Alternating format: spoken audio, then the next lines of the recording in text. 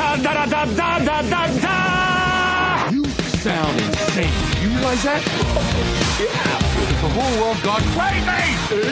Seriously? It's showtime. Brian, what are we talking about tonight? Tonight, Kent, Richard, this is episode, I believe, number 191. We're going to be talking about Netflix's Making a Murderer. Hey guys, I've missed you. How have you been? It's been a while. It's weird that it's been a while. It's been a solid 2 weeks since I've talked to you gentlemen. So those of you who don't follow us on Twitter, because Brian put up a lovely tweet on the Mad About Movies podcast, if I were to want to find us on Twitter, what would I search? All you got to do is search for Mad About Movies, and it pops right up. Awesome. How convenient is that? That's pretty convenient, Ken. It's so convenient. On the scale of 1 to convenient, I'd say convenient. But Brian put up a thing that said this is our first. We took a week off last week, and it's our first week off since April 2013. And last time I checked, it is currently February 2016. So all of you can deal with it that we took. What did you guys do? What did you enjoy on your week off? Kent, what did you do for your week off? You went to New Orleans, I saw. In my defense, we gave you 2 hours last week, so that kind of the week before. And like 14 episodes in January, so no reason to be defensive, guys. No reason. It's great. We deserve a week off. That's fine. Hey, and it was great having people tweet us asking where the episode was, because that makes us feel pretty good. Really loved, and people care about us. We're a big part of people's lives. I've raised people's children for them. But Kent, what did you do? Brian, I don't care about you right now. Kent, what did you do for your week off? You went to New Orleans. I saw on Snapchat. It was not New Orleans. It's Mobile, Alabama, the poor man's New Orleans. How far is that from New Orleans? It's Gulf Coast of Gulf of Mexico. I thought you went off of Bourbon Street. You looked like you were off of Bourbon. It's like a mini. Yeah, they have Mardi Gras and everything. It's basically a small New Orleans if you want to. Oh, okay. I thought you drove in for a day or two. Okay, so you're in Mobile. Oh, that's beautiful. We're in Mobile. Yeah. Mobile. And I was at the Senior Bowl, which is basically the college football Pro Bowl, if that makes sense. Right. And all those guys trying to basically try out for the NFL. It was fun. The game, it was 72 degrees and sunny. It was a gorgeous day. Nice. And it was a good little vacay from the show. Like you said, I think I've been on every episode except for one. Yep. You missed one episode. Y'all each individually have missed a few here and there. I missed the Mad Men one. That was it. Yeah. I think I missed 4 or 5. Yeah, I've missed the most for sure. I'm definitely the worst. I missed the Mad Men one voluntarily though because I hadn't seen all of Mad Men and I didn't want to. And I think history will show that was our best episode. It's like when Eric Clapton filled in for George Harrison on those later Beatle records. People think those are the best. It's the Dave Navarro Red Hot Chili Peppers days. Just the peak of all music. And Ken, I've always described you as the Dave Navarro of our podcast. Thank you. You're welcome. Well, that's the highest the eyeliner. I get the eyeliner, yeah. Right. And you know me. That's the highest compliment I can give is to say someone is the Dave Navarro. You know me, right? Yeah. We're old friends. Brian, what did you do? How did There's 2 ways that Richard compliments somebody. It's by calling them the Dave Navarro of something or the Dirk Nowitzki of something. Richard, you've always been the Fred Durst of this podcast. I do every episode in a backwards Red Yankees hat. For that reason. And you sag a lot too, and it's concerning. Sag like crazy. You still sag. It's 2016. Why are you sagging? Brian I always picture you rolling, though. Yeah, as you should see me rolling. But I like to picture Brian is the West Borland of this podcast because he always wears those crazy contacts. Right. Brian, that's some hot new metal talk for. Brian is Flea. He just wears a sock. Yeah. We won't say where though because we wanted to keep his job. Yeah, exactly. But Brian, how did you celebrate your week? You know what? I don't even remember. Saw Star Wars again? Just no. I've not seen Star Wars again. I've seen it 5 times. I think that's probably where I'll stop. 5 times. I haven't seen it again. I've seen it 5 times. I'll watch it 900,000 times when it comes out on DVD, Blu-ray. April 5th. April 5th. We're getting close. Close to October. Yes, they're right can't wait. I don't know what I did last week. I guess I just got totally blitzed the entire time. Or something. I don't know. No, I just working. Brian. That's it. Yeah. Is it weird, Brian? I've seen The Force Awakens 2 times, but I feel like I can tell you about every part of it. Like it's so embedded Very memorable. You saw it 2 times opening night, so you haven't seen it since. No, I saw it once opening night, and then I went the next day. Oh, that's saw right. Brian saw it. Brian saw it twice opening night. Yeah, you're right. That's why I met him there for the second screening. So you and I have seen it the same amount of times. Who would have seen that coming? Yeah, it's crazy. And do you feel like you want to see it again, Richard? Like I feel like I after the second time, after talking about it as much as we did, I'm grumpy and I don't see things. I think it was crazy that I saw it more than once. That means it's a very good film. Yeah, very surprising. It is. Yeah. That is surprising, and it was. I can't believe you even saw it once, to be honest, and let alone twice voluntarily. I didn't think there was quite enough Marco Rubio in it, but I think maybe. Rogue One comes out this year. That's true. That's true. And it's got a lot of Martin O'Malley, too, so we're good. Yeah. Cool. I did nothing either. I went to Austin and enjoyed the lake and some 80-degree weather and took a boat out and cruised. That's what I did. I was basically Ford Georgia Line. I rolled my windows down and I cruised. So that's what I did. Did you get a new chain for your wallet? Or no, same one. Oh, okay, good. Same chain wallet, obviously, because my dead grandfather passed that down. So okay, yeah. So it's sentimental. We rented a pontoon boat this weekend and cruised. So I'm glad you were a Florida Georgia Line song this week, man. Yep. It was a pontoon boat with a lift kit. Just. But Brian, I got to be honest with you, it would have looked a heck of a lot better with you up in it. Yeah, you know. So, yeah, good. I'm glad we're back. We have a lot of stuff to talk about. Here. I want to tease something. We're going to have a little State of the Union, the annual Mad About Movies State of the Union, I should say. Richard and Brian are sitting behind me evenly, and they're going to make faces. I call Joe Biden. Brian, you are Paul Ryan. You're Paul Ryan. Okay, I don't know who that is, but okay. The Widow's Peak. Yeah, the Widow's Peak. The Widow's Peak. You can be John Boehner if you want, but you got to get a lot of bronzer on quickly. But I'm Biden. I'm going to make a lot of weird faces and kind of stare at the crowd blankly. Cool. I will be the guy who knows something about politics. Richard. I wish the listener. Sometimes I wish I could make my. No, I don't really want this, but there are times when I want my tweets or my text to be public so that the listener could see how stupid I am. It's so funny. At least once a week, I text Richard and say something like, "Explain Marco Rubio to me," or something like that, because I don't understand politics. I can't. It gives me tired head so bad to even think about politics, but I do get interested. So I want to know what's going on, and Richard knows. It's been requested a follow-up episode of Mad About Politics. In the previous episode of Mad About Politics, we discussed Donald Trump's decision to run for president. So now, Richard, after the Iowa caucus, give us a 1-minute update on politics.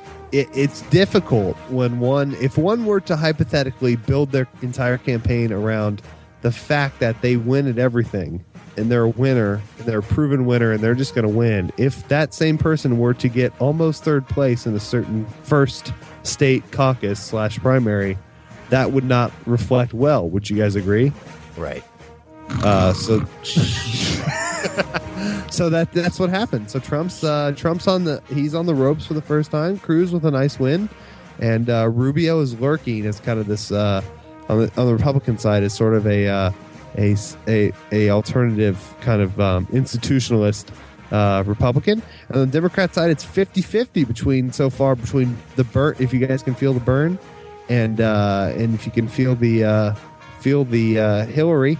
Everything went down to basically a coin flip, and Hillary eked it out. But if you guys do like politics, if the listeners are interested in politics, I follow politics. I believe electoral politics is the 4th greatest sport in this country, behind basketball, football, baseball, and nothing else. But Kent would say hockey. That's fine. It's debatable. But I say electoral politics is the great American force sport, and it's great. There's a show on Showtime now called The Circus, and if you're familiar with Hard Knocks, what Hard Knocks is to training camp, The Circus, this is an early weekly recommend. The Circus is for electoral politics. It's fantastic. It's hilarious. It's awesome.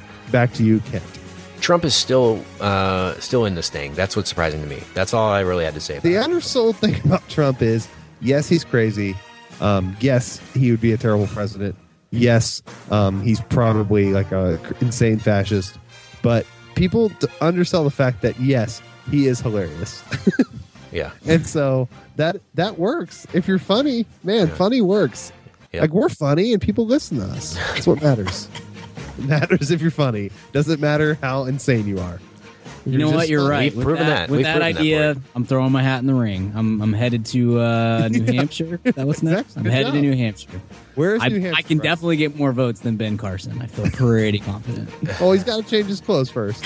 But then he's in it. Did you see that, Brian? Yes, I did. That's fine. Okay, good. Okay. He's got to get some new ties. All right, this concludes episode 2 of Mad About Politics. We'll see you See guys you in 2 years, guys. Yeah, see you at the midterms in 2 years. Yeah. Fantastic. Okay. So it's the in fitting segue, Kent. It is our Mad About Movie State of the Union, which is a political thing we do every year, which is we talk about where our show stands, what our show means in the year 2016 going forward, what we did in 2015, because we consider our listeners as part of the show, part of the experience. We're so thankful for each and every one of you, and we're going to talk quickly about where the show's going to head, and then we're going to do some American Treasures. And then we're going to get into the episode of the week. So, Kent, I'm going to throw to you right here. Okay. I'm going to let you lead as our fearless leader. Where are we going in the year 2016? Our State of the Union. Go. Let me just say how great the listener and our community has been over the past year. Overwhelming. We put out a little pledge drive at the beginning of 2015 with the intention of maybe starting to chip away at what it costs to make this show happen. And we actually paid for the show in full last year thanks to the listener. So we broke even on the show. Yeah. And we're very, very excited about that. Like we say, we don't really want to get rich off the show. We know we probably never will get rich off the show.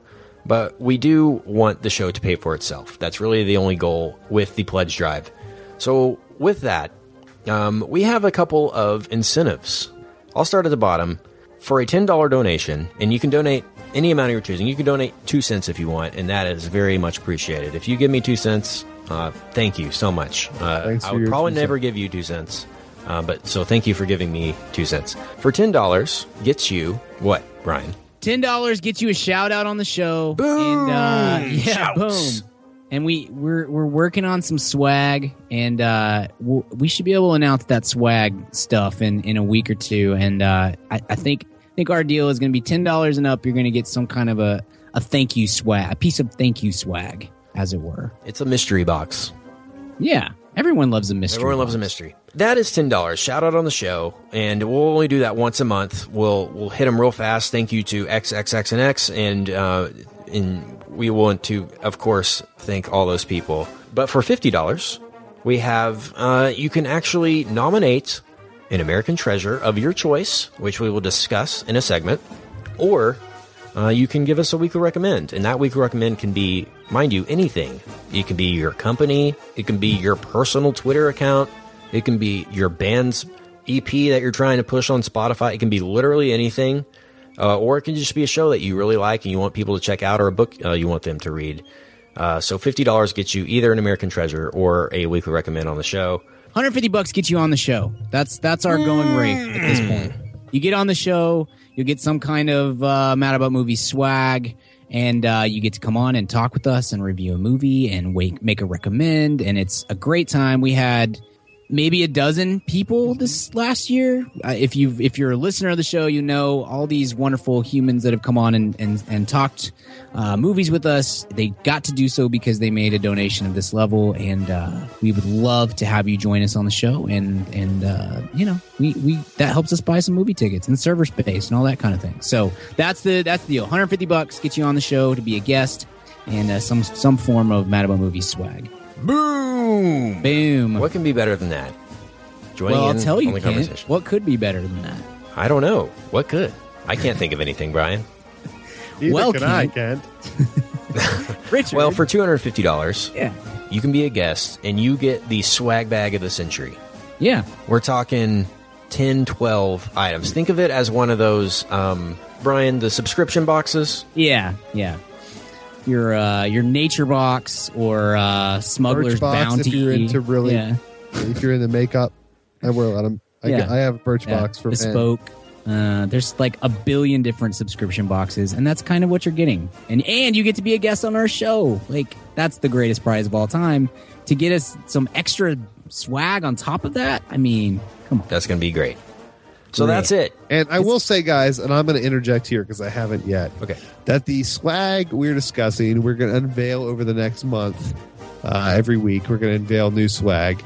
And the swag we're talking about that we have done is really, really cool. It's super unique. It's really fun. This isn't just bland, boring stuff. And I get that you probably want to know what it is, and that's going to be unveiled. We're going to unveil that slowly. But it's more than just your standard things. They're really cool, unique items with our logos and we'll sign and personalize everything. It's really, really cool. And we really appreciate all the love you give us. We're trying to give all that love back in merchandise form. Yep. And, and quite frankly, that's going to help grow the show, not only with the server space and things like that you guys help provide us, but also if you show these items that you have out, maybe someone sees it, someone starts listening to the show because of that. 2015 was a great year for our show. We've grown leaps and bounds over the last. We've been doing the show for 3 years now, guys, and it's grown. I mean, immeasurably ridiculous. Since we started. Yeah. We were doing the show essentially for like our moms, and my mom's dead. We were doing the show for our moms at the beginning, and now, and she big fan though. Not a joke, by the way. Yeah, and but ever since then, I mean, we have thousands and thousands and thousands of listeners. And we're aware of like our rankings now on iTunes and all that stuff, and we're so thrilled. And we don't understand it, and we don't get it, but we're so thankful for it. And all of you, if you never donate a cent to the show, we get it. Okay, it's a podcast, and we're so appreciative of the fact that you listen, that you tell a friend that you listen, and that's we're super thankful. But remember, this show costs us money. And we're not making the big bucks doing the podcast. We all have other jobs, and this is a hobby that we put out there. We go see all these movies, and we go, we pay for this website, we pay for the server space to host our website, and we give up hours and hours of our week to do the show. Which, by the way, we're happy to do. Is the show going to stop if you don't donate? No, it's not. We love doing the show. We do it because we like to talk to each other every week, but we think we put a ton of content out there for you guys, and if we can get that paid for, then everyone's happy. We're happy. We don't have to not only give up hours of a week, but money out of our own pocket, and you guys are happy because you're going to get two shows a week, or at least a consistent show every week. Some weeks you're going to get 3 or 4 shows a week, and we're more than thrilled to do it. But it costs money every time. So that's it. 10, 50, 150. And 250 are the tiers, and any number in between as well. And you can and the place to do this, mind you, is madaboutmoviespodcast.com. There's a button in the middle of the homepage. It says donate, and there's one on the sidebar as well. It's very simple, very safe. So this is the only time this year we will be discussing this. Thank you for being patient with us and hearing us out and for supporting the show. Yes! Rumors and rumbling. That's awesome! Let the filibustering begin. But we do have a few notes of movie news to get to before we talk Making a Murderer, fellas. It's been too long since we've talked movie news. I feel like it's been months, honestly, with all the Oscar movies we've been talking. Hadn't talked much movie news. So there are a few notes I want to hit very quickly. The first of those being Elizabeth Banks is playing the villain in Power Rangers. So we can do 30 minutes on that, or 40, or I've got a lot of Power Rangers based on my outline right here. I think I have a good 2.5 hours. Okay, but I can cut that down if you need me to. I kind of can't believe we're getting a Power Rangers movie. I can't either. They'll reboot let's just hope the lead doesn't murder his roommate in 20 years, and we're good. Yeah. Well, I mean, Jim and the Holograms is proof that anything that has even the smallest fan base, they'll try to throw out there and just capitalize off that fan base. So believe it or not, there are still Power Rangers fans out there who will see a probably PG-13 violent Power Rangers movie. And I personally don't think it's necessary. Like, people will say, well, they're ruined Ninja Turtles, but Ninja Turtles have always just been cartoony and fun and goofy. And Power Rangers just hasn't been in the public's persona. I mean, they're not as iconic as the Ninja Turtles. I don't feel like. I don't know. It just didn't feel necessary whatsoever, and feels desperate. But Elizabeth Banks is a very respectable actress, and she might have seen the script and liked it, or maybe the payday was huge. What do we make of it? I don't know. Yeah, I don't know. That's a strange career choice for her, because there's no, even if it's a fun movie, it's going to be really goofy and ridiculous and over the top. And not that she can't do that sort of thing, but it's going to be hard to take this movie any kind of serious, I think. So I would prefer her not do this. She could be, I feel like her time is better used elsewhere, but got to get paid too. So Seth Rogen, Bill Hader, and Zach Galifianakis have signed on to a film very recently called The Something. And this film follows a crew of astronauts who have been stuck in space and eventually come across another spaceship in the middle of space. So, could be interesting. Yeah, that news broke based on today. the cast. That's fresh movie news here. Yeah, that on the sounds show. all right. And the SAG Awards were this past weekend, and Leo won Best Actor, which looks like he's headed straight for the Oscar at this point. It's a lock, yeah. And so, thoughts on that? Finally, I guess. I think that's a lock. I don't think anybody else in that category should even show up. Think about how long Leo has been thinking of this Oscar speech. How many he's prepared over the years and just thought about it, and just I'm convinced it will be the greatest Oscar speech of all time. It'll get a standing ovation for 7 minutes, and they won't play him off. Bring up a ton of the models that he's been hanging out with to help him get over all of these losses over the years, and just kind of look from left to right, drop the mic. Then it pans out to the crowd. Then when it pans to the crowd, there's a single person giving a standing ovation. It's Derek Jeter. Knowing nod from Clooney, Yeah. The knowing nod from Jeter and Clooney, good for you, man. You did it. That is crazy. I'm excited to see what happens in the Oscars. They're coming up fairly soon. We're going to have to do our 4th annual Oscars episode. Can you believe that'll be our 4th one? It's one of my favorite days of the year with you gentlemen. I hate it. but I love you. I love you. That's the opposite for me. I detest you guys, especially in the middle of the night. I'm just not up to hang out, to talk to you guys. You understand, right? Yeah, I got you. I understand. I do. But that's really all I had for movie news, other than Tom Hanks was voted America's favorite movie star. For the 9,000th year in a row. Yeah. Idris He'll never Elba, relinquish that title. When he dies, someone else can take over. That's it. So Idris Elba also won a SAG for supporting actor. So good to see him get some recognition. Also, R.I.P. David Bowie. We haven't mentioned that on the show. Huge fan, and he'll be missed. But news came out last week that Peter Jackson auditioned him for Elrond and turned him down, and now he feels it's obviously a huge story. After somebody passes, it obviously is weird. It probably wasn't the right choice, and he's getting all this crap for not casting him as Elrond. That would have been awesome. Hugo Weaving did a great job. Just chill. That would have been awesome. David Bowie as in The Lord of the Rings. I would have putting that up. But rest in peace, David Bowie. Yeah, and Alan Rickman too. I don't think we talked about Alan Rickman. That was tough as well. This has been a tough month for people that we like and they're famous.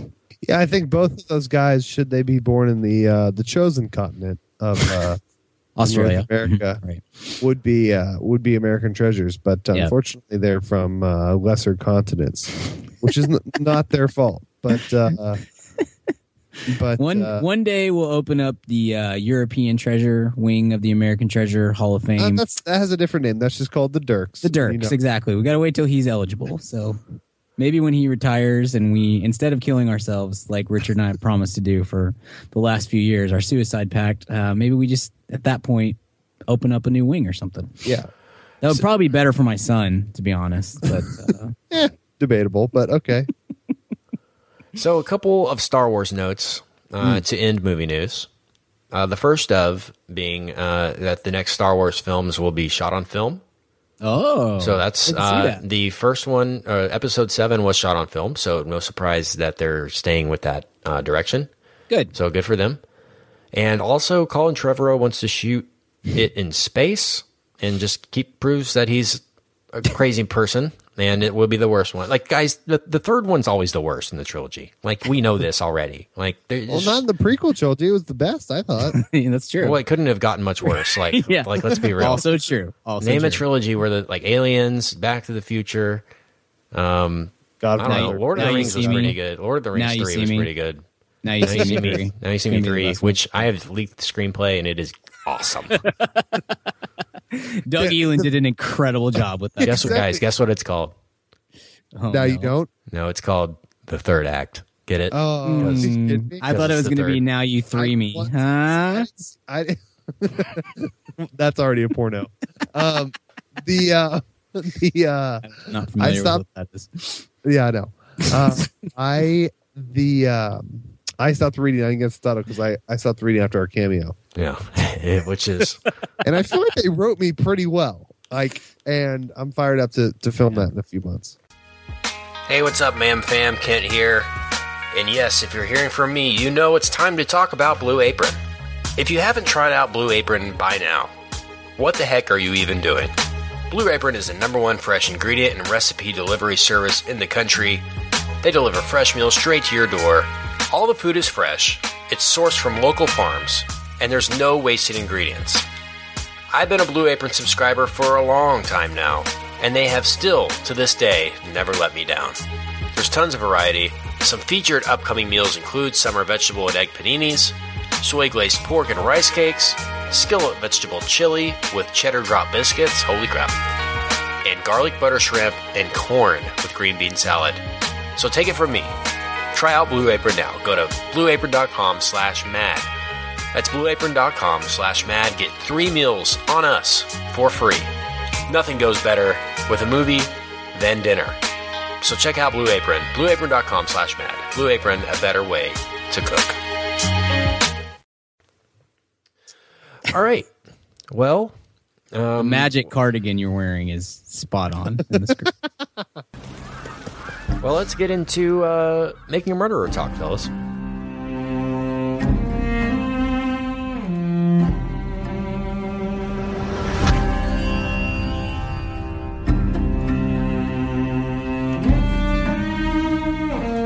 So this is a little bit overdue, and I must apologize for that. But there's been so many Oscar movies. We don't often get to talk. It's not on us. It's not on us. There's a billion movies we had to see. We don't often get to talk Netflix movies or documentaries. So well, we did the 6-hour Ridiculous 6 episode. I must have missed that one conveniently. You were out for that one. It was just me and Brian and Leonard Maltin, and we all liked it. We were all big A+ from all of us, so you should definitely check it out. I will. Me and Leonard are pretty much the same person when it comes to film criticism, so I'll take anything he says to heart. So this is a little bit overdue, but some people are just now getting to it, and I think the conversation's still ongoing. Did you guys see this right away, or was it a later to the game kind of thing for you? I think I watched it the week after Christmas, so it was. I was a little bit behind but my wife and I watched it together, and it was this has to go up to the top of our to watch list because it's going to get ruined for me if we don't. Like, Twitter was so abuzz with all form of spoiler and discussion and whatnot, and I was like, we've got to knock this out right now because I don't want it to be ruined. Everyone said it, but it needs to be said. You see the first one, and you probably will want to watch the next one and then the next one. It's hard to put down. Mm-hmm. Very much in the same vein that Serial, the podcast, was. Yeah. What was so great about Serial was the fact that it was a new one every week, so you had to wait. That was the thing, because you talk about everyone, and everyone kind of discussed this week's previous episode. But when you put it all on there, able to binge watch, it's a whole separate thing. And yeah, I probably did 2 sittings through it, probably the first half and the second half. People will criticize this for being too long, too boring, and any other adjective you could use similar to that. But I think it's the opposite. I mean, I prefer things like this to be as drawn out as possible. I want every single detail. Like, there's even stuff in this, and this is 10 hours, and there's stuff in this that I wish they had gone more in depth into. I don't know if that's weird or if I'm a crazy person, but I could have done more of this. I could have done a part 2, or from the most of this is told from the perspective of the defense. I would have liked to see the prosecutor more, the judge more. But man, I ate this up. I love this kind of stuff. We talked the Jinx last year. Really enjoyed the Jinx. I'm going to give my full judgment on comparing the two later in this discussion. But very similar, but also more drawn out than the Jinx was, and I appreciated that. But what did you think, Richard? I'm kind of the opposite on you on this. I have a large amount of interest in this world, but among them is not kind of whodunits in terms of like if I have so many dear friends. I happen to be dating one of them.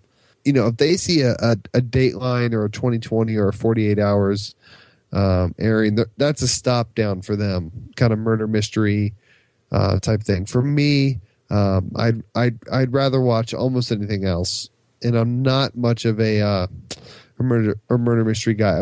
I listened to Serial last year because it was such a phenomenon, and I'm a podcaster, so it was important to support the medium. And I have certain things, but honestly, unless former Heisman winning running backs are involved, there's not too many trials that interest me. And I'm of course talking about the Ron Dane trial. He's the Hamburglar. It's weird. It was a speeding ticket, but I was locked in. But I'm not a big trial guy on this kind of stuff. It seems like something I'd be into if I were to follow the kind of the Richard Barton mythos, but I'm not. I saw this kind of go viral and go crazy, and I really wanted it to pass over because when things get big, I immediately think, oh, God, I'm going to have to watch that. We're going to have to do an episode on that. There goes 14 hours of my life. Some things pass, and then some things don't.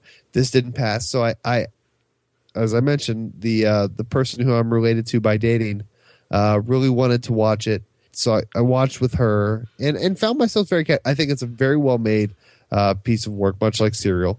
Do I think it's a little biased towards the defense? Yes. Do I think it's incorrect? No, not necessarily. Like you said, Ken, I think there's certainly more work that could have been done or more time spent with the prosecution. But if they don't grant that, then, what can you do as a documentarian? You can only present the side of the case or the side of the story that you can present. Yeah, I'm pretty sure this was produced by a production company and sold to Netflix because a lot of this is in real time. They're making the documentary while the trial was going on. And a lot of it is from, archive footage from news stations, too. I was blown away how much footage they had. Absolutely. I could not believe that. I found myself far more interested in that, but that's my fault. That's not a fault of the material. It's very interesting. Very it might be among the most frustrating things I've ever watched because, as we'll get into in detail in a moment, there are things that are totally maddening and make you detest certain things, maybe in this country or in the justice system that.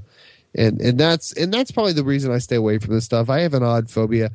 People always ask me, do you watch Orange? I don't know if I've talked about this on the show. You guys know of a lot of my phobias, but people always ask me, do you watch Orange Is the New Black? Amongst the Woods, right along with the Woods, I have kind of a prison phobia because I just don't care about stuff that happens in prisons. I don't like prisons, but I love the prison escape. I don't any type of drama or anything set in a prison I'm out on, because especially when they're in a certain type of subgenre of the wrongfully accused, because I have about between 3 to 6 nightmares a week that I'm wrongfully accused of a crime and I have to go to jail, and I honestly didn't do it, and I wake up in a cold sweat pretty much every morning at about 3:30 a.m. and then I get on Twitter and calm myself down, and it's a weird kind of nutty thing I have that so I try to avoid things that things that are about the wrongfully accused drive me insane, and really it's my worst fear, aside from like cedar trees. Or what are in woods? Are they oaks or cedars or just trees in the woods? Sure, just trees. Biggest fear. second biggest fear,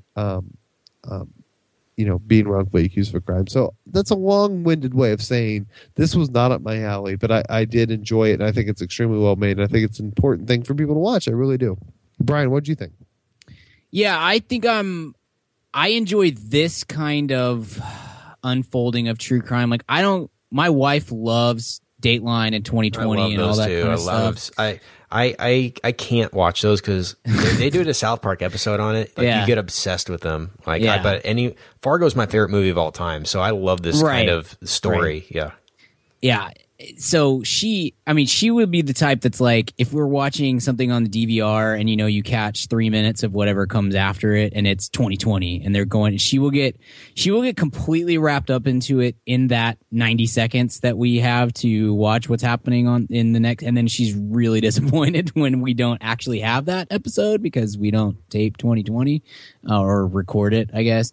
But Serial, I love Serial, and I love the format. I like long form just in general. Serial, The Jinx, Making a Murderer, that kind of thing. I think we're all fans of long form interview and long form storytelling and all that kind of thing. And so that really piqued my interest quite a bit. This one, I think it started, I was really, really locked in for the first maybe 8 episodes. And after, I think it just, for me, you said, Kent, you could have done more episodes of this. I kind of wanted this to be 8 episodes. I was a little, not necessarily done, but I was fatigued with it after 8 episodes. I felt like the last episode especially was really, really dragged out. And like almost everything that happened in the last episode could have been summarized with like credit scenes, or something like that. I agree with that.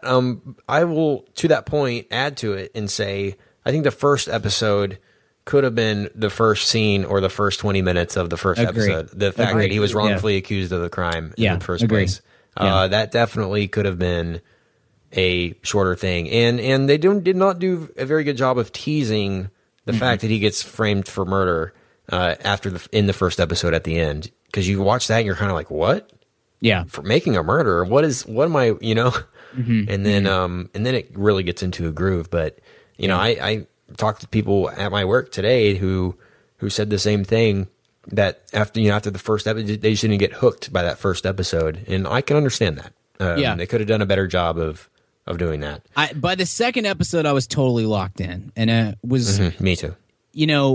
This is something being wrong. I don't have nightmares about it, but at least once a week I read some article about some horrible miscarriage of justice or somebody going to jail for something they didn't do, or some just ridiculous story that's just basically closet racism and things like that. And I get it's my blood boiling more than almost any other subject. And so I spent the first 4 episodes probably just being ticked the whole time. I was just like, I can't believe that this happened. And of course I can believe it because I see it. This is America all the time. What do you mean you can't believe it? All the time. But it's so rarely presented in this sort of a way. And yes, like this is very slanted towards Steve Avery. And I don't think that the documentary does a really good job of presenting an unbiased or even a balanced presentation of of the facts, but at the same time, that's partly because this guy did not, at least the first time around, and we'll talk about the second one in a minute, but at least the first time around, he did not get anything kind of close to a fair or balanced trial. It was one of the greatest miscarriages of justice that I think you could ever possibly see unfold, and it unfolds in such great detail, where every step along the line you say, good grief, like how did they screw this up so badly? And his first trial, Serial, I listened to Serial and I really loved it, and I binged. I think I started listening 1 or 2 episodes before it finished, so I binged 8 or 9 or 10 episodes straight, and I did so in about a day. And I'm still not convinced. I don't want to spoil that. So if you haven't listened to season 1 of Serial, I don't know, tune out. There's no spoiler. I thought they left it open ended at the end. I did too. And that was the complaint about it. That, and here's my thought with Serial. I don't know if what's the guy's name? Adnan. Adnan Syed, yeah. I kind of think he did it, but I don't think that he should have been convicted, if that makes sense. Like I don't think there was anywhere near sufficient evidence to convict him on that charge. That said, I don't know that he's innocent. With this time around, with that first trial, it just seems so, and I didn't know what the story was going to be, and I'm doing everything I can to avoid spoilers, but you know he got convicted, and you're just going through like, there's no possible way that that this is a real that he did this. And I was just so ticked off at our justice system, as I typically get in this sort of thing. And then it just kind of gets worse, because even the second go around, similar to the Serial, I'm not so sure that he didn't kill that girl. But good grief, the investigation into the murder and the prosecution afterwards is so ridiculous and awful. And it did give me kind of the Richard feeling of like, what, geez, like you could seriously go to jail and not have any clue, what even happened, and it was, gosh, it's terrifying and maddening. And I don't know, man. What do you guys want to jump into? Like, what do you guys think he's guilty on the second? We can talk about some other things before give us we details, but I want to get to the point here. Stuff. Yeah. I mean, just the way it's presented is, I mean, like I said, it's chronological. It's drawn out. There's not much narration. There's in the Jinx, the directors kind of take you through the story. This, I guess the closest thing is the prosecution. I mean, is the defense attorneys. It is one-sided, but I mean, it does kind of leave it open-ended, in my opinion, don't you? The Jinx, production value-wise, was far superior to this. I think this is just more of an observational thing, and it's definitely a big undertaking for anyone to do. It takes a commitment to watch this thing, but it raises a lot of questions to me. And there's so many reveals in this, that at the end of an episode they'll tease or something or do a little reveal or a cliffhanger, but there's so many of them in. I guess that's what you want in a crime documentary or story, is just more twists. Just like, oh no, And this had several of those, but one thing I didn't agree with from a directorial standpoint was the fact that they showed Brendan Dassey doing the drawing, and they show that whole interrogation sequence basically uncut in the second episode. Yeah. And that would have been the biggest oh my gosh moment of the entire case had they shown that.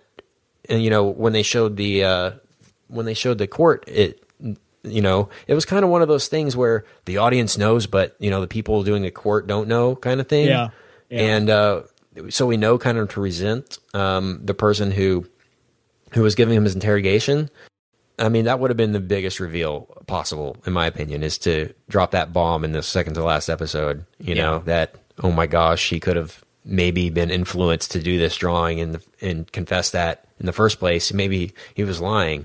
So man, I kind of bummed me out. Like when it happened, I was kind of like, so how are there 9 more episodes, Yeah, no, I think you're right. I think you're onto something there. I think it's not the greatest structure for a documentary series that it has the right elements, like they're all there, but it's just, they didn't use them correctly, if that makes sense in some areas. Agree. Yeah. And that's just one of them.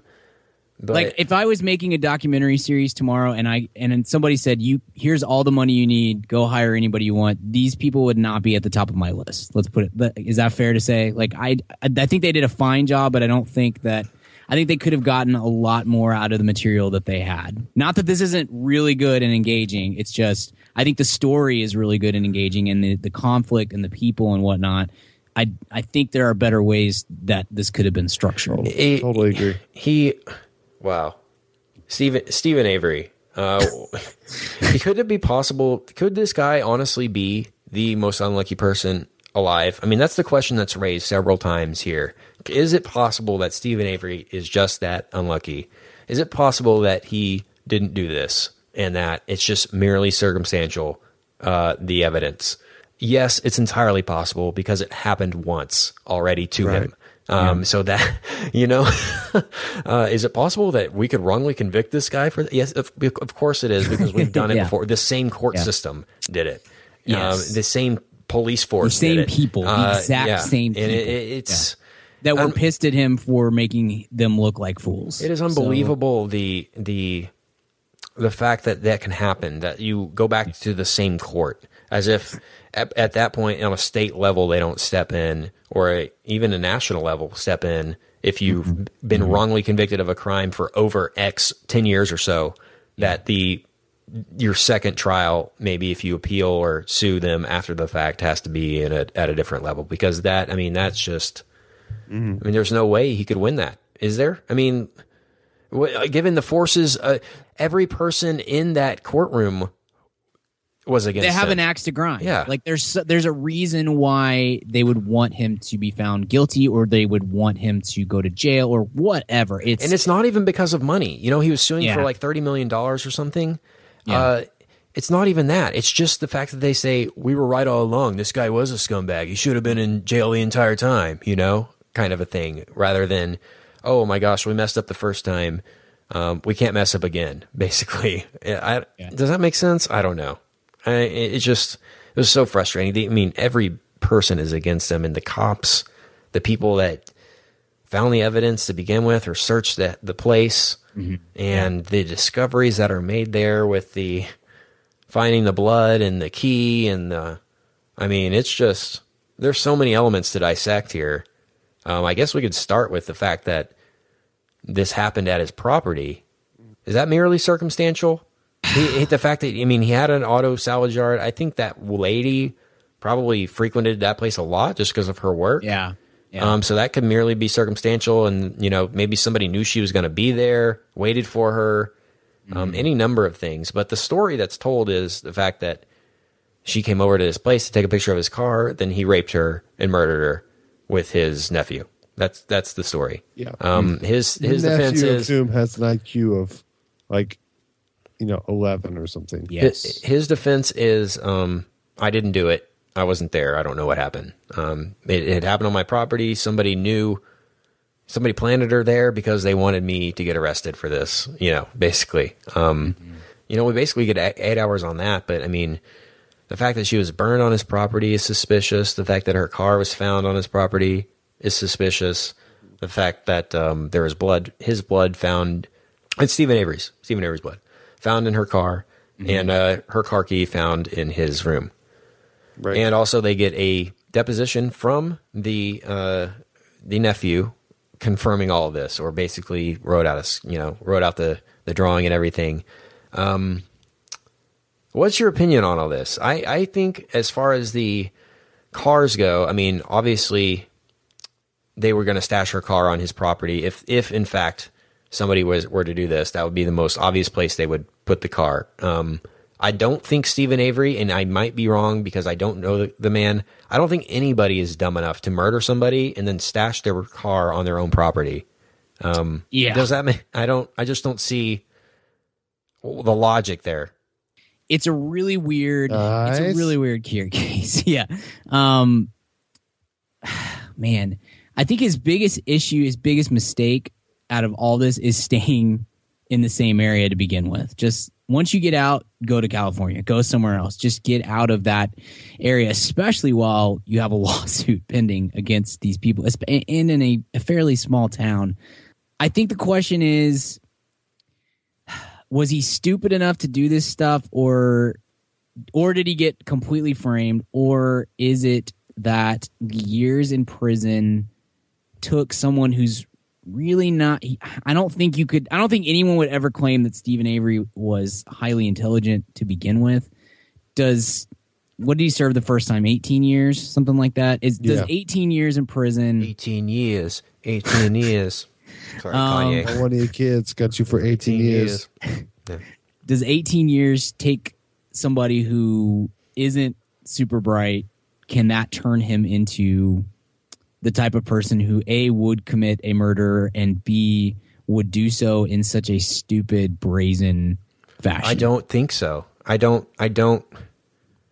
Wouldn't you if you were him? I mean, again, we don't know this person. They don't do a very good job, honestly, of telling us who Stephen Avery is, other than he was convicted.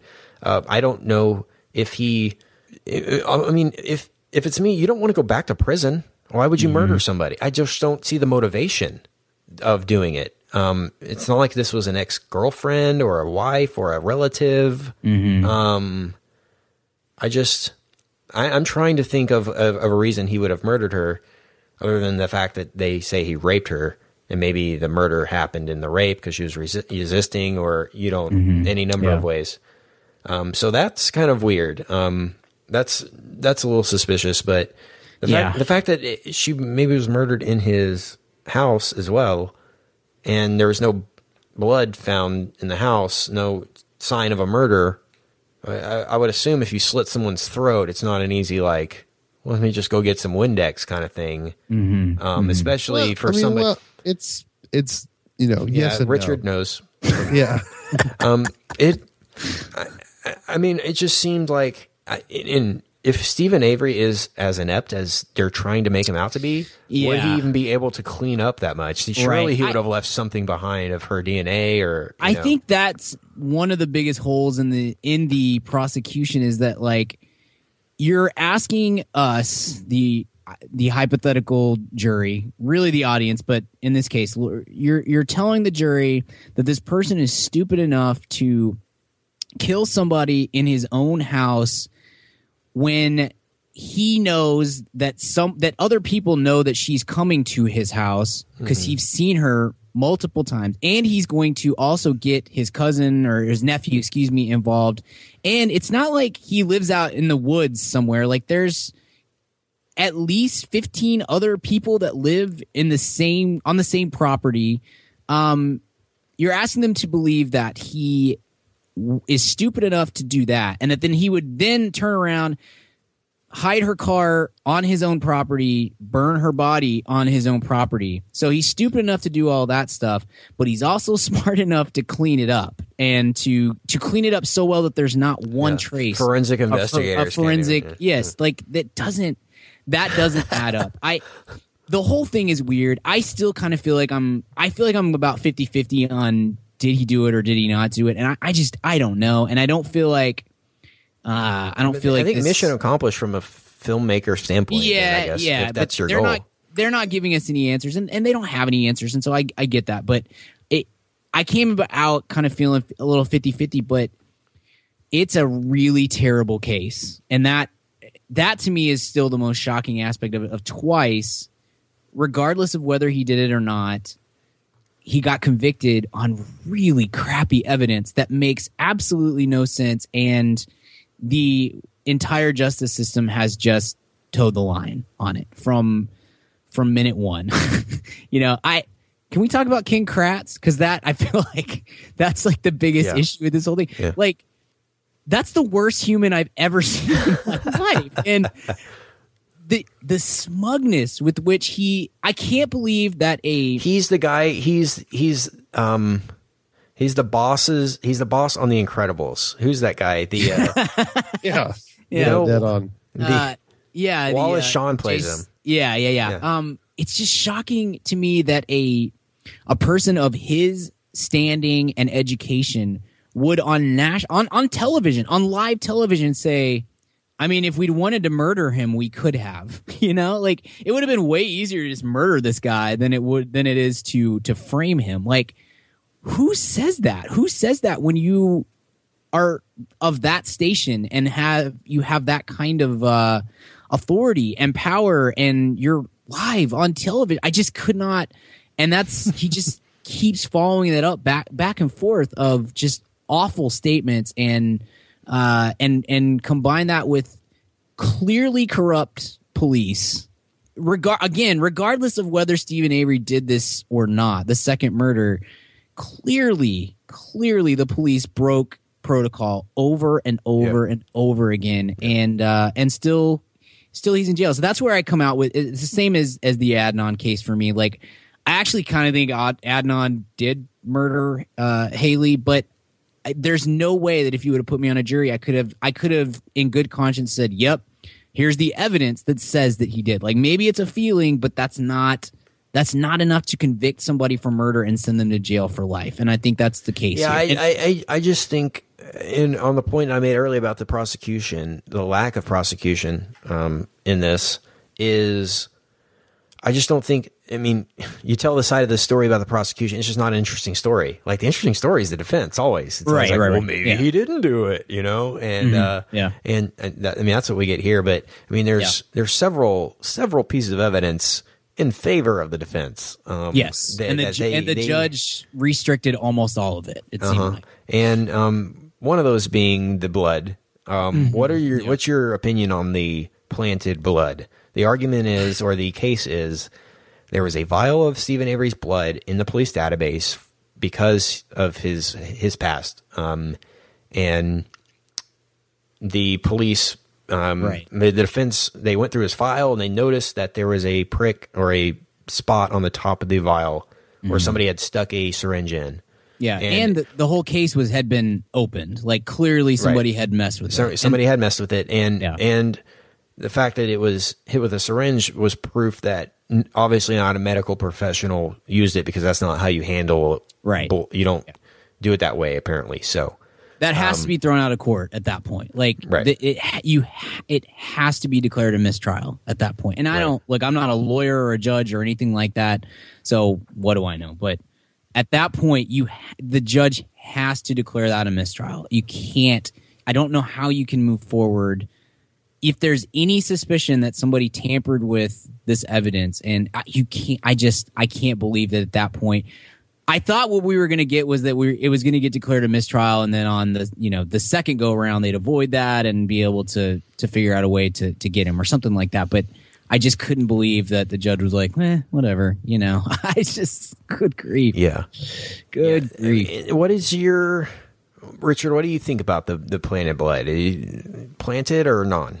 Definitely tampered with. Whether or not they planted is, I mean, I don't, in my, Brian, like your gut with Adnan Syed, it's like, do I think they planted? Yes, absolutely. Do I have enough evidence in this documentary to say they did? Right. No, I don't. But definitely still weird, right? Like, super bizarre and super super unconvictable behavior when your prosecution or people within that prosecution are acting in such a way. It's a super super kind of, you know, you grow up, you know, the thing I always say, Brian, I know I've said this to you, I may have said to you before, Ken, is you grow up as a kid and you think, gosh, you know, adults really have their stuff together. And then you become an adult and you realize that everyone's kind of just making it up as they go. And, you know, that also goes for law enforcement and the criminal defense system oftentimes. And that's super terrifying and super sad. And whether or not this person committed this crime, you know, this is a country where reasonable doubt thankfully exists, or I probably wouldn't be here doing this podcast. And that's a murder joke for you guys. And and I think classy and timely. Yeah, exactly. I tie it all together. That's why they call me a pro. But you know, it is this whole, you know, just like with Serial, right? I mean, this kind of narrative or this national movement of like, hey, there's a lot of people that, hey, may have committed crimes, but they should not have been convicted is a kind of an interesting movement amongst American pop culture. This certainly fits into that because of, I don't know, everything the prosecution did from beginning to end. Yes.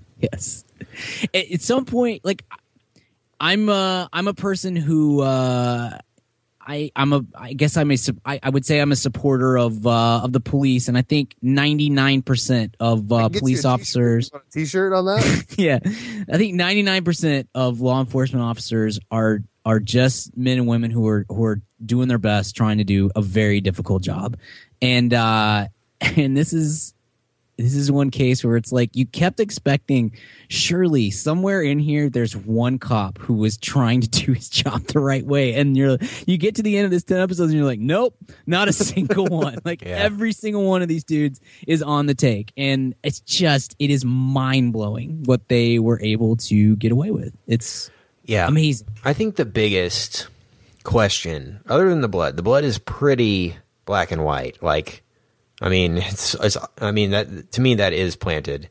But the other is the key. Yeah. They spend so much time on this key. Yeah. The fact that it fell, like he adjusted the. It's not even planted well. Like, gosh, you can't even. I don't know. I feel like I could plant evidence better than that. It fell out from behind the. Yeah, it's the incompetence more than the evil. He said it fell out from behind the nightstand, but then why was it next to the nightstand? Right. I don't know. And that was just kind of fuzzy, and it made no sense at all. And like the biggest thing, and this has come out in the recent days, is a lot of people are digging a lot into this, but there's a photograph of Teresa and she's actually holding the keys. Yeah. And if you like zoom in, she got a full keychain. Like, no one carries their car key like on one key. That's kind of a weird thing as well. So I don't know. If you're going to find somebody's keys, you don't find a key. I don't know. Yeah. Unless, I don't know. It is bad. You know what the worst thing about being wrongfully accused is because every few years you see a story about, it's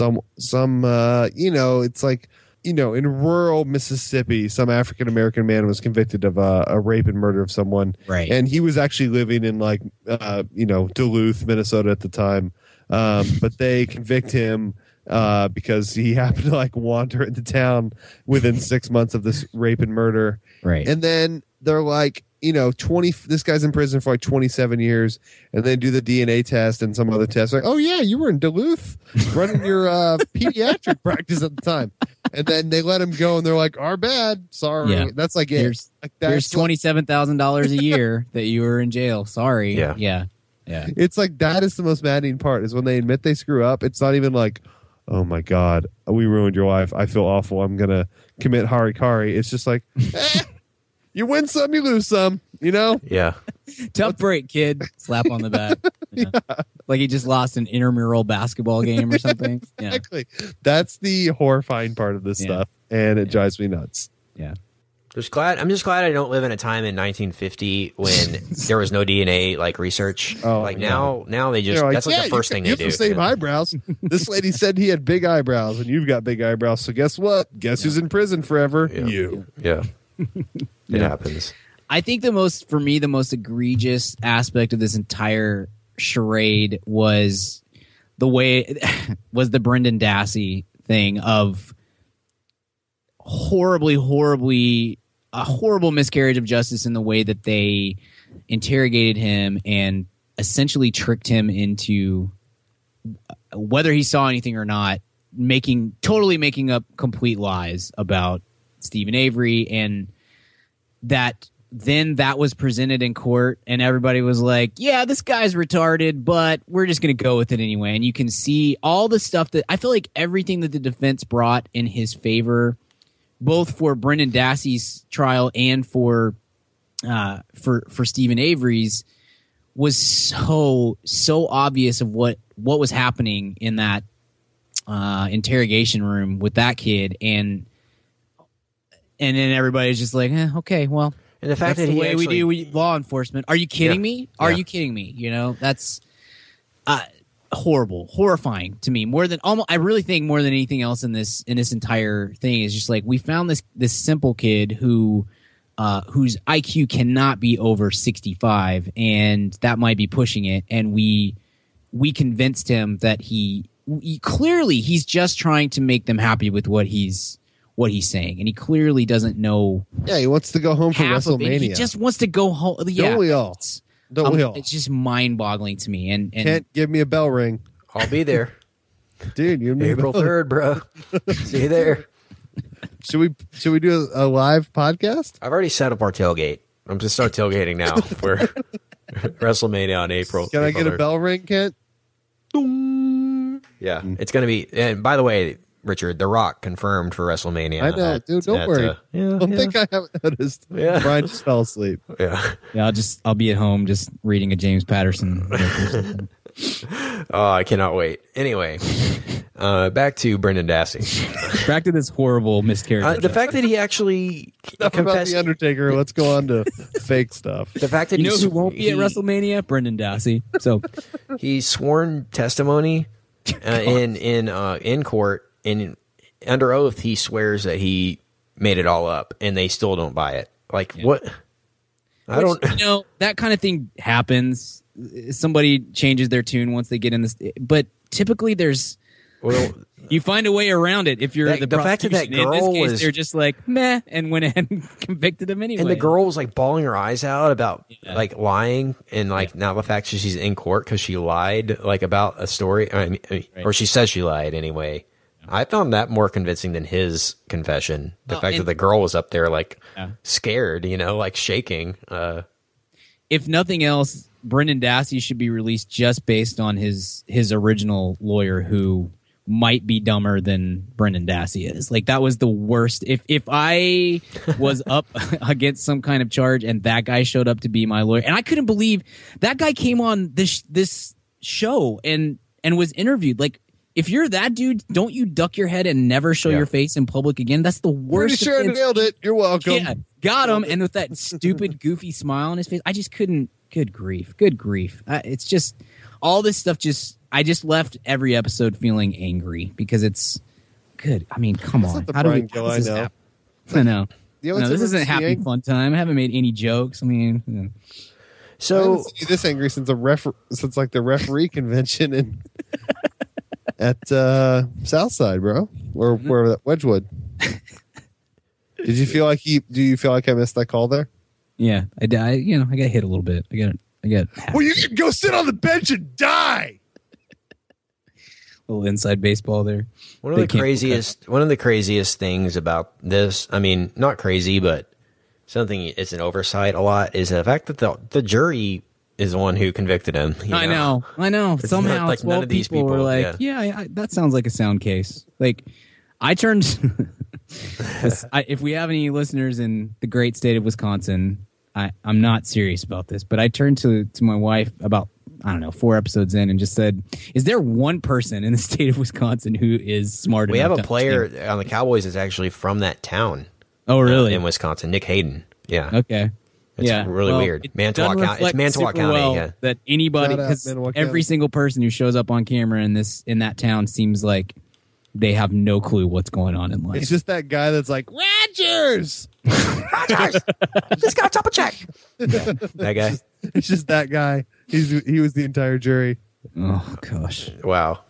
So, of course, they find him guilty, and the rest is, it's still, I guess, a debate, because Anonymous and people are like hacking into the databases to like find papers. Like, yeah, that's what we need to be concentrating on, guys. Just not helping America with our defense. But let's hack and let's make sure this guy. I don't know. It's just funny what cultural touchstone. Cultural. The pop culture will influence a lot of stuff, but still ongoing, I guess. Possible a second season of this show at some point. I read today that his new lawyer is trying to push for a new test with some kind of technology that wasn't available last time that they were able to test, which was 8 years ago, something like that. So they're trying to get some kind of test done again. I thought the most sobering moment of the whole show was when his lawyer, I think it was in the last episode, and one of his lawyers said something to the effect of, at this point, I hope that he's guilty because we're not going to be able to get him out. And that was such a kick in the face kind of moment of, sheesh, his own lawyer is starting to think, not that he's doubting him, but just thinking, gosh, please let this guy be guilty because otherwise we have royally messed him over, and that what a shame that would be. Oh, I agree. It's crazy. I mean, the thing is called Making a Murderer, so I think the whole point of all this is just like, if you take one side of an argument, you can make anyone seem guilty of anything. It seems at this point.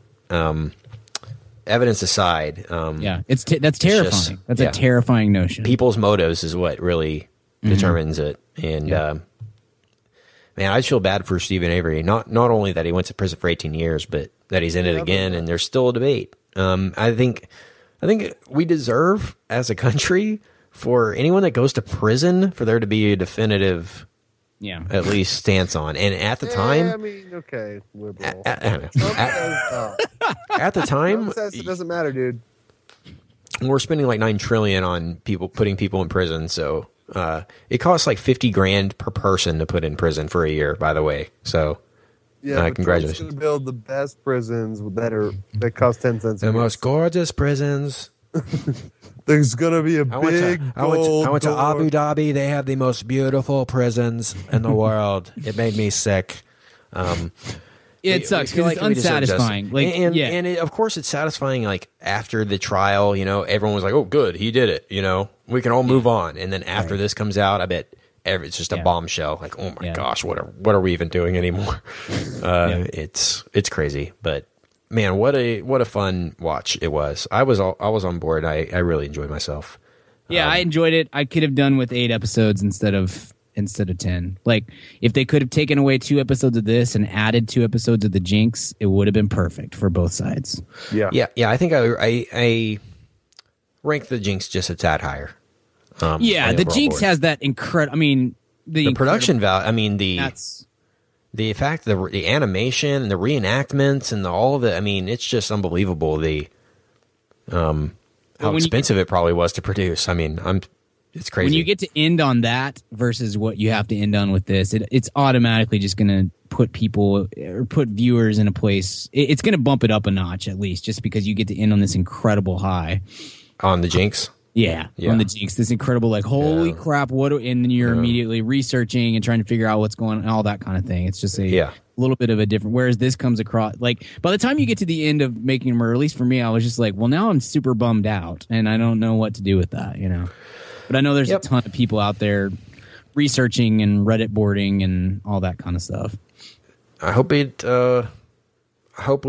come to a definitive conclusion at some point, or there's at least, if he did it, I want to know for sure that he did. That's all I want. I mean, if he did it, then, well, good. He's in prison, but, I mean, we'll see. You want, like, some prosecutor to be like, okay, if you will tell us really what happened, we will put you in the cushiest prison of all time for the rest of your life. Something like that, just so we can know what happened for real. I just hate the phrase, we need to trust the courts. Just like, let the courts decide. Like, no.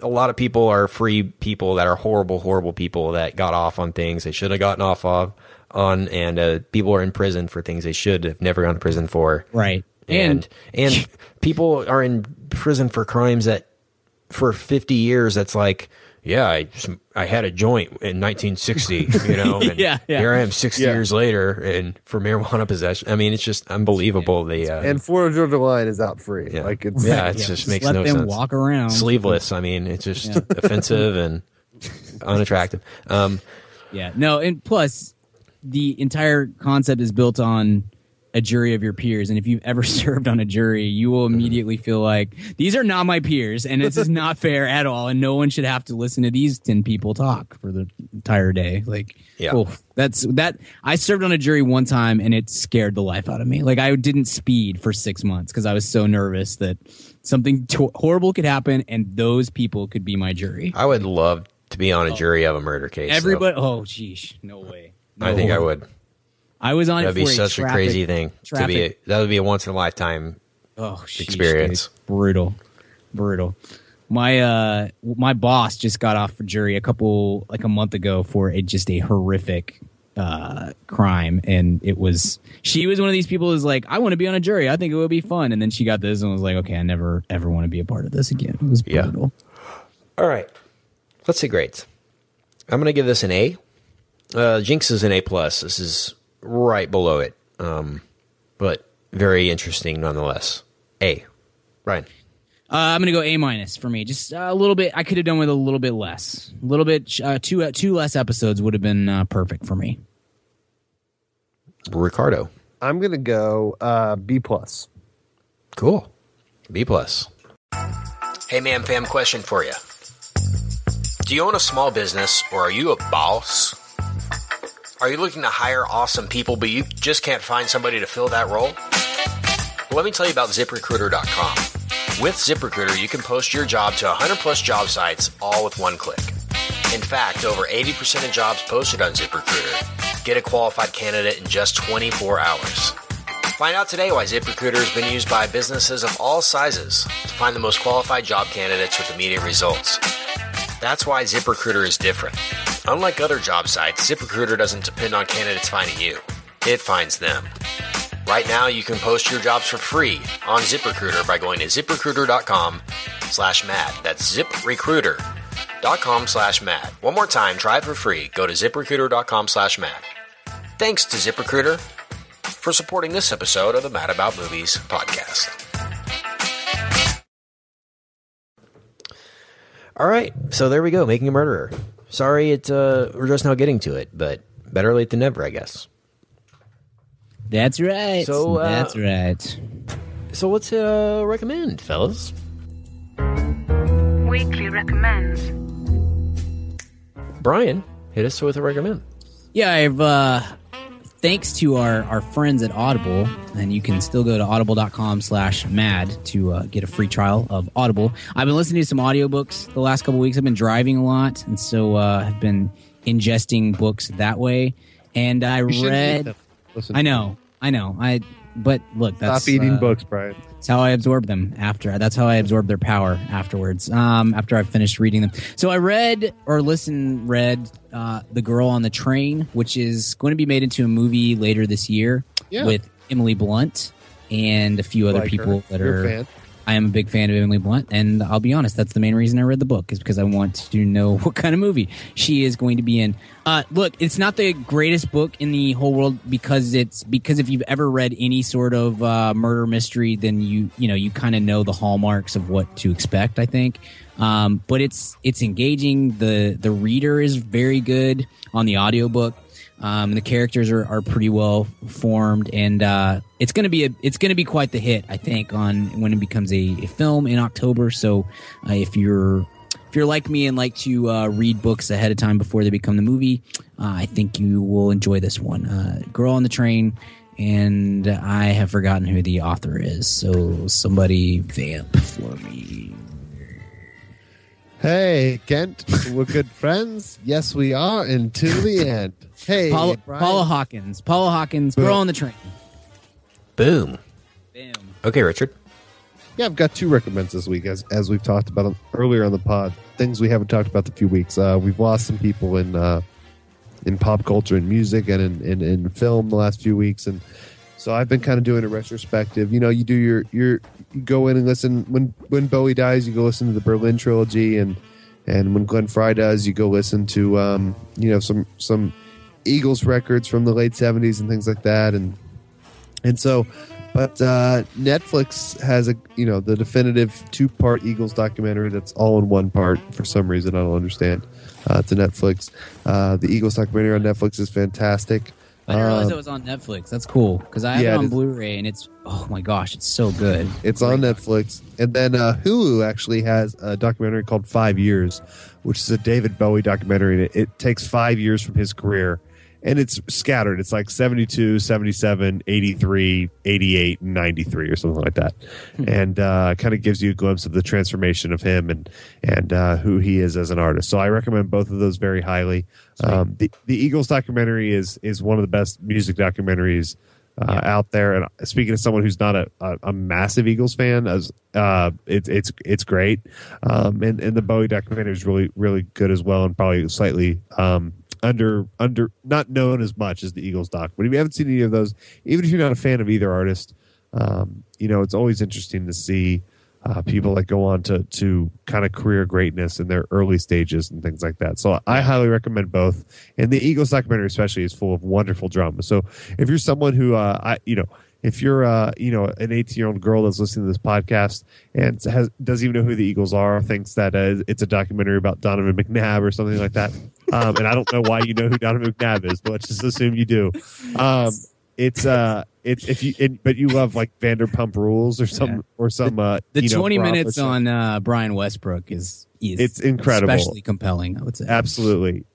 So is the one on Jason Avant or whatever his first name was. I don't know his first name, but it's a but if you just like drama, if you're just a person that likes drama, I highly recommend the Eagles documentary. So So those are my two. I'm going to give you an extra special weekly recommend the Eagles documentary. I don't know, is it just called the History of the Eagles, right? Isn't that History of the Eagles. History of the Eagles, and then 5 Years, which is a David Bowie documentary. The Eagles on Netflix, Bowie on Hulu. Kent, your weekly recommend. Yeah, I'm going to recommend a TV show.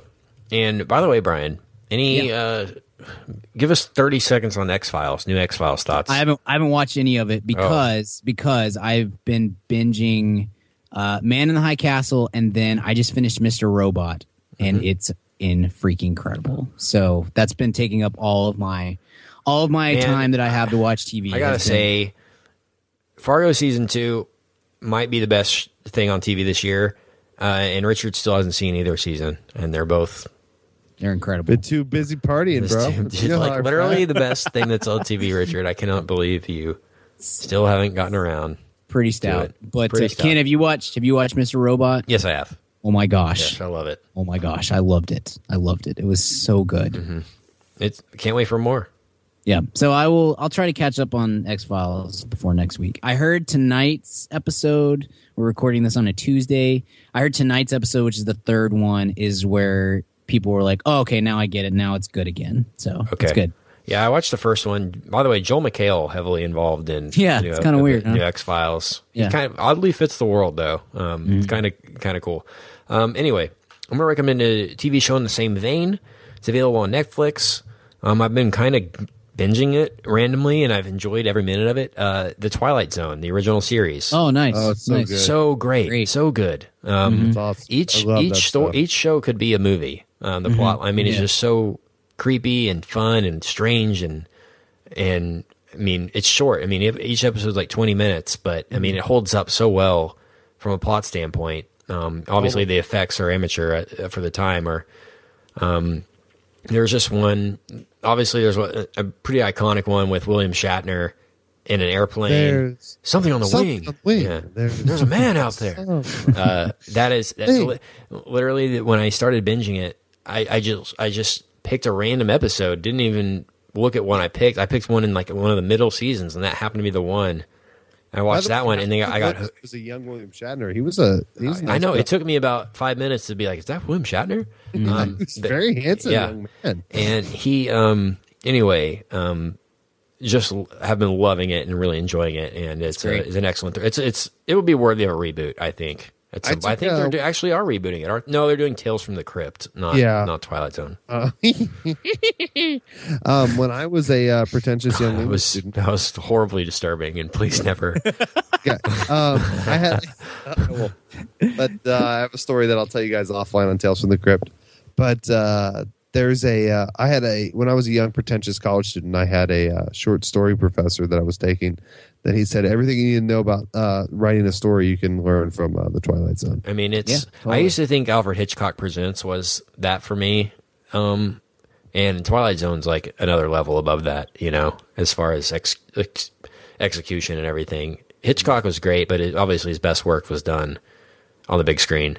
But highly recommended, and on Netflix. So Twilight Zone, awesome. All right, let's get out of here. Brian, where can I find you online? You can find me on the Twitter at bgill12, and you can find my writing at madaboutmoviespodcast.com. Richard, where can we find you?